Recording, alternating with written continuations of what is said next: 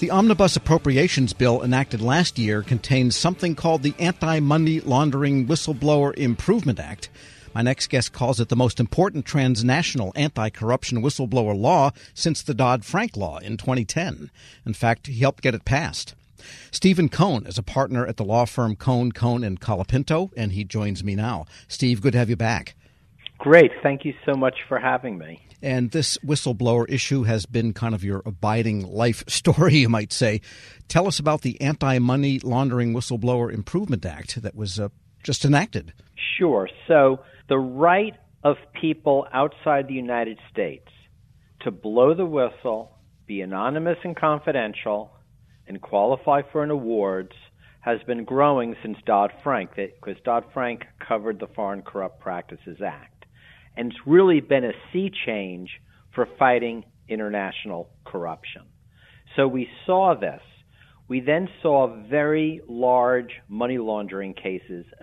And in fact, I represented the whistleblower in what they believed to be the largest money laundering case ever, which was $240 billion laundered from Russia and former Soviet republics into Western banks over a 10 or 15-year period, and it's just a disgraceful situation.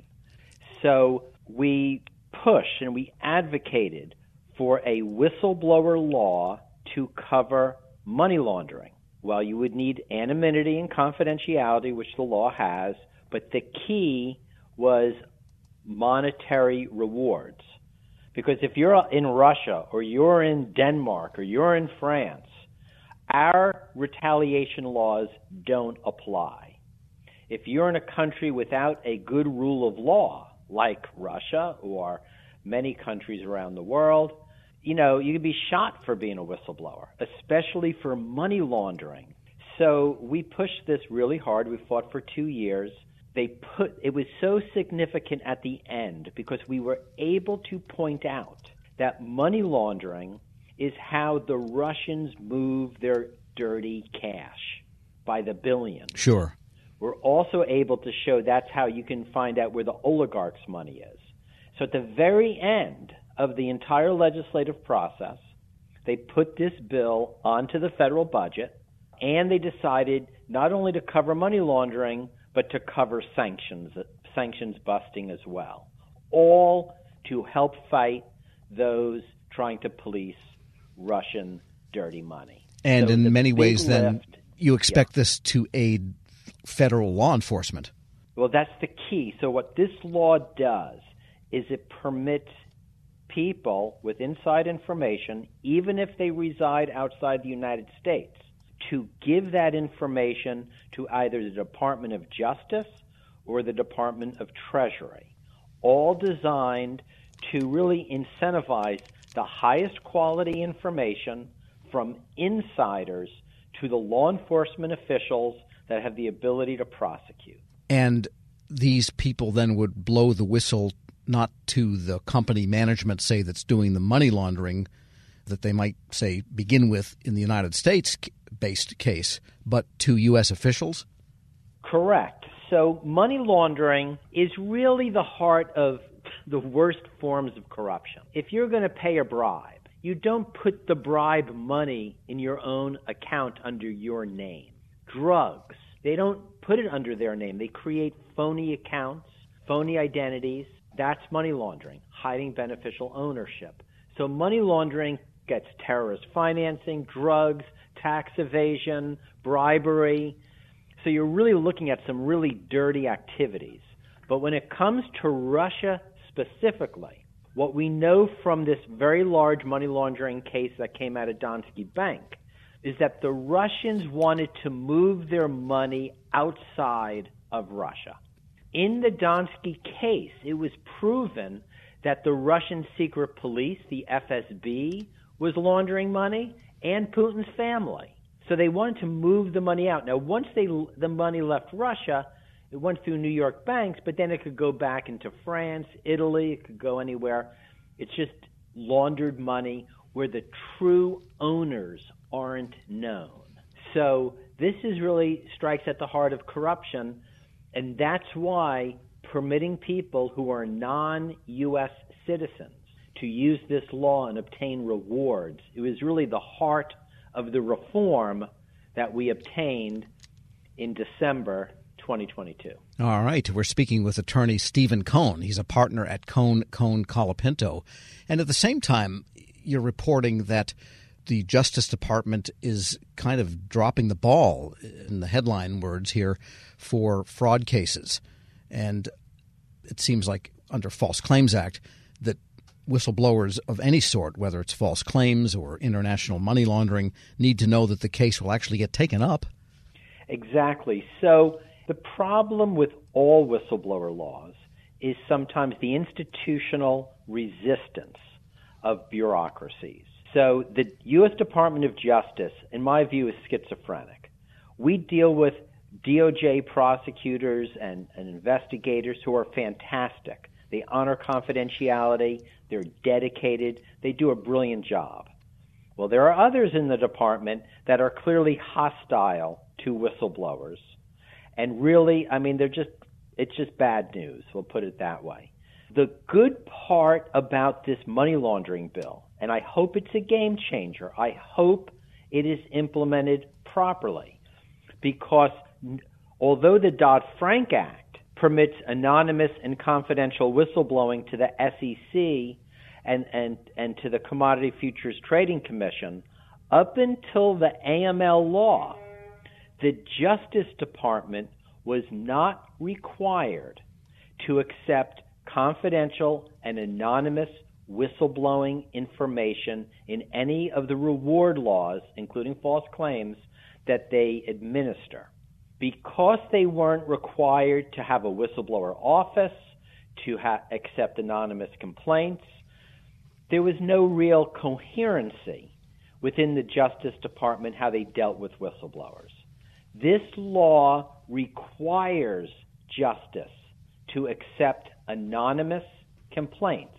Therefore, justice must implement rules to accept anonymous complaints, which means training of the officials of the Justice Department who will be interacting with these anonymous and confidential whistleblowers. Within the SEC, we saw that this level of legal requirement had a fantastic positive impact. It really forced that agency to have an effective whistleblower program. Sure. And just the same needs to happen with the Justice Department. And just a quick detail clarification: someone who's confidential and anonymous is known to the Justice Department. They're just not known to the party against which they're blowing the whistle. No. Oh. No. This is what's brilliant about the law. The government doesn't know who the whistleblower is. They have to work with an intermediary, which is a U.S. licensed attorney. So it's up to the government to develop the trust of the whistleblower. So they will voluntarily reveal their identity and become an effective cooperating witness. But the power has shifted where a whistleblower could walk into justice and they could really treat them, as I say, how they wanted to treat them. There was no coherent program. Some were fantastic, some were not. Now, if they come in under the AML program, the government doesn't know who their most important sources of information. Well, they don't know who these people are. So the government has to change its philosophy and its culture toward the whistleblower so they develop trust and they all work together. Every large case I have done, and we've had cases that have brought in millions and even billions in sanctions, at some point the government always knows who the whistleblower is. They have to. But that is built by trust and professionalism. And that is what we hope will drive this new law into making it super effective. And just a quick devil's advocate question before we close. I mean, the government needs to know that someone who is, say, a lawyer comes in representing an unknown whistleblower. I mean, there are going to be people that just try to game the system and, not every lawyer is maybe as scrupulous as you are. So how does the government know this is not just a couple of people in collusion to stick it to some company they're mad at for reasons that have nothing to do with illegality? Sure. So that is the beauty of requiring the licensed attorney, because the licensed attorney has skin in the game. First, it's their reputation, potential bar charges. If some fraud or manipulation is going on, the government may not know who the whistleblower is, but they can hold the lawyer accountable. So it's to the lawyer is really required to do due diligence and present evidence that's honest. I mean, if there's any fraud done, you automatically lose any right to an award. If you lie, you lose your right to an award. If you try to get around certain rules, you lose your rights. So there's any lawyer who enters these programs as a representative is under tremendous pressure and legal obligation to be very honest. And that's what we see in the SEC program. There's almost, I don't know of any cases right now where a lawyer has been sanctioned for manipulation of the system, and they've had 65,000 whistleblowers have entered the SEC program. And there's not one public case of a lawyer having a bar charge or any form of sanction. And you've got a new book about rules for whistleblowers coming out soon, by the way. That's correct. So Rules for Whistleblowers, which goes over everything a whistleblower needs to know, from confidentiality. I have a whole section on the AML law. In fact, all of the whistleblower laws are discussed. It's coming out in June, and I really, I think if you're going to blow the whistle, you really need to know how to do it right and what your rights are. Attorney Stephen Cohn is a partner at Cohn Colapinto. Thanks so much for that update. Thank you so much. And we'll post this interview at federalnewsnetwork.com/Federal Drive. Hear the Federal Drive on demand. Subscribe wherever you get your podcasts. Hello, and welcome to the Lessons in Leadership podcast. I'm your host, Shane Canfield, CEO of WAEPA. Today I'm thrilled to be joined by Dr. David Wilson, president of Morgan State University. David has had a fascinating career and has garnered a long record of accomplishments from more than 30 years of experience in higher education administration. Came to Morgan State in 2010 from the University of Wisconsin, where he was chancellor of both the University of Wisconsin Colleges and the University of Wisconsin Extension. Before that, he held numerous other administrative posts in academia, including vice president for the University of Outreach, associate provost at Auburn University, and associate provost of Rutgers. And when we were talking earlier, too, you had just mentioned that you had a wonderful nomination at the American Academy of Arts and Sciences. And David, thank you so much for joining me. Shane, it is indeed a pleasure to be invited into this conversation with you. It's not in your in the short bio here, but I also know you served in some capacity in the Obama administration. Yes, I did, as a matter of fact. As I was leaving the University of Wisconsin, where I oversaw the UW colleges, I accepted the presidency at Morgan. And on my way into the presidency at Morgan in 2010, my name was advanced to President Obama to be considered as a member of his board of advisors on historically black colleges and universities. And so I accepted and served there for 8 years during his 2 terms. Amazing. You've had a fascinating career at numerous universities across the U.S. How did you become passionate about the education field, and what are some of the biggest lessons that you've learned? First of all, I was made aware of a quote by Horace Mann, who was a great 19th century educator who really gave rise to public education in the United States. And he was the first to utter the phrase that education is the great equalizer. And why that resonated with me was because I grew up in abject poverty in rural Alabama, and there was no law in Alabama as I was growing up that required black kids to go to school. I was kind of shut off from formal education on a consistent basis. I didn't get a chance to go to school full time until I was in the 7th grade. We lived on property there that were owned by the white landowners.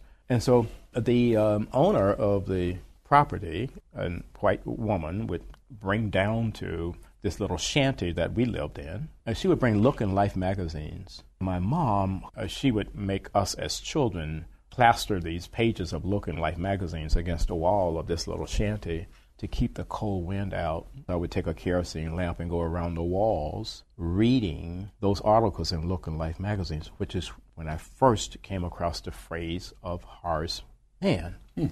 From that point on, I committed myself, to education. It's an amazing story, and two things occur to me. One, it's almost incomprehensible that this happened during our lifetime. That to me is almost shocking. It's also truly inspiring that you recognized that you could do more and sought out to do that and were successful at it. So when you think back on that experience, how has that informed, shaped, influenced your leadership position now as president of Morgan State? It had to have an impact, but how would you articulate that? So if you go back to that Alabama environment, what I saw, it was just so many people, my own brothers and sisters, who were 10 times smarter than I was. But my first 5 brothers were illiterate. They never got an opportunity to show the nation how brilliant they were. Therefore, I really took on this whole notion that my life had to be about ensuring that individuals who were drowning in potential and they didn't realize it would be in a position where they would realize it. I was never ever about positions that would enable me simply to replicate privilege. I don't care where you went to school. I don't care what type of family you came from. I think that's where sometimes we kind of get education wrong. We have institutions that want to define themselves based on how many students they don't admit. I'm about just the opposite, taking individuals who are absolutely stellar and don't realize it and bringing that into existence for them. You've had so many opportunities that you could do other things, perhaps at larger organizations, but you're where you want to be on purpose, by design, for the kinds of reasons you just talked about, that it's fulfilling. But can you talk a little bit more about that? There have been so many so-called top 50 institutions in the United States that have come aggressively after me. And, I flirted with a couple of them, and I went home to Alabama because these two were very serious. And my family is brutally honest with me, and they keep me grounded. So I flew down and began to talk with them about these institutions that were coming after me. I was thinking they would be impressed. And when I finished, my youngest sister said to me, "Now, are you finished? Clearly, we are not understanding why you would even consider leaving Morgan." It just reassured me that I'm living my purpose at Morgan. And it is joyful to be at a place where you want to be versus being at a place where others think you should be. One question that I always have to ask, is there one leader or maybe a couple of leaders that have inspired you, you mentioned Horace Mann, I don't know if that fits in this category, but what might be a couple of leaders that you remember that inspired you, that gave you purpose, helped shape your life? In 1989, when I was selected as a W.K. Kellogg Fellow, we had to be introduced to leadership that was different in a lot of ways than the leadership that we had been exposed to. In February of 1990, Mr. Nelson Mandela was released. And that's where I wanted to go and meet Mr. Mandela. We had no idea that he would grant an audience, and he did. He granted an audience, and Mr. Walter Sisulu did as well. So here I am, having grown up in Alabama. I harbored some anger toward the society there that kept me from realizing my potential and then kept so many others like me from ever realizing their potential. At the end of a conversation that we had, someone asked Mr. Sisulu, "We're leaving this conversation thinking that you harbored no anger towards a society that locked you away for 27 years. Are we leaving with the correct conclusion?" He said, "I harbored no anger or bitterness towards a society that locked me away for all of those years, because I and others like me knew that what we were doing was the right thing. if you commit yourself to doing the right thing, there should never, ever be any space in your heart for anger or bitterness. And that was transformational for me, and why I respect and admire Mr. Nelson Mandela and Mr. Walter Sisulu today. That is a great story, and it, with all the accomplishments through your life, I'm sure it had a great impact on your ability to go as far as you have, and you're still going. Well, I have a takeaway in terms of leadership lessons I've learned. We would be well served as a nation if I think we created these opportunities for young people at various stages to really, first of all, see the United States. And then we need that same opportunity globally. As a result, when you do that, you understand the history over here, you understand the culture over here, and you got to understand the world beyond an intellectual understanding. You want to think of your maturation in a way where your brain can never, ever, ever be hacked. So that's sort of the way. That I kind of see all of that. That's brilliant. And being born in rural Southwest Kansas, flyover country, as they say, I can tell you that your comments about travel and getting out, not just reading about it, but actually traveling, it really is important. It's absolutely critical for someone's personal development. I happen to think so. Well, Dr. David Wilson, thank you so much. I love every single piece of today, but also your life story. It's really impressive, inspiring, and thank you for sharing it. Shane, today. Thank you very much for inviting me to have this conversation with you again. And I'm Shane Canfield, CEO of WEPA. We'll see you next time on the Lessons in Leadership podcast.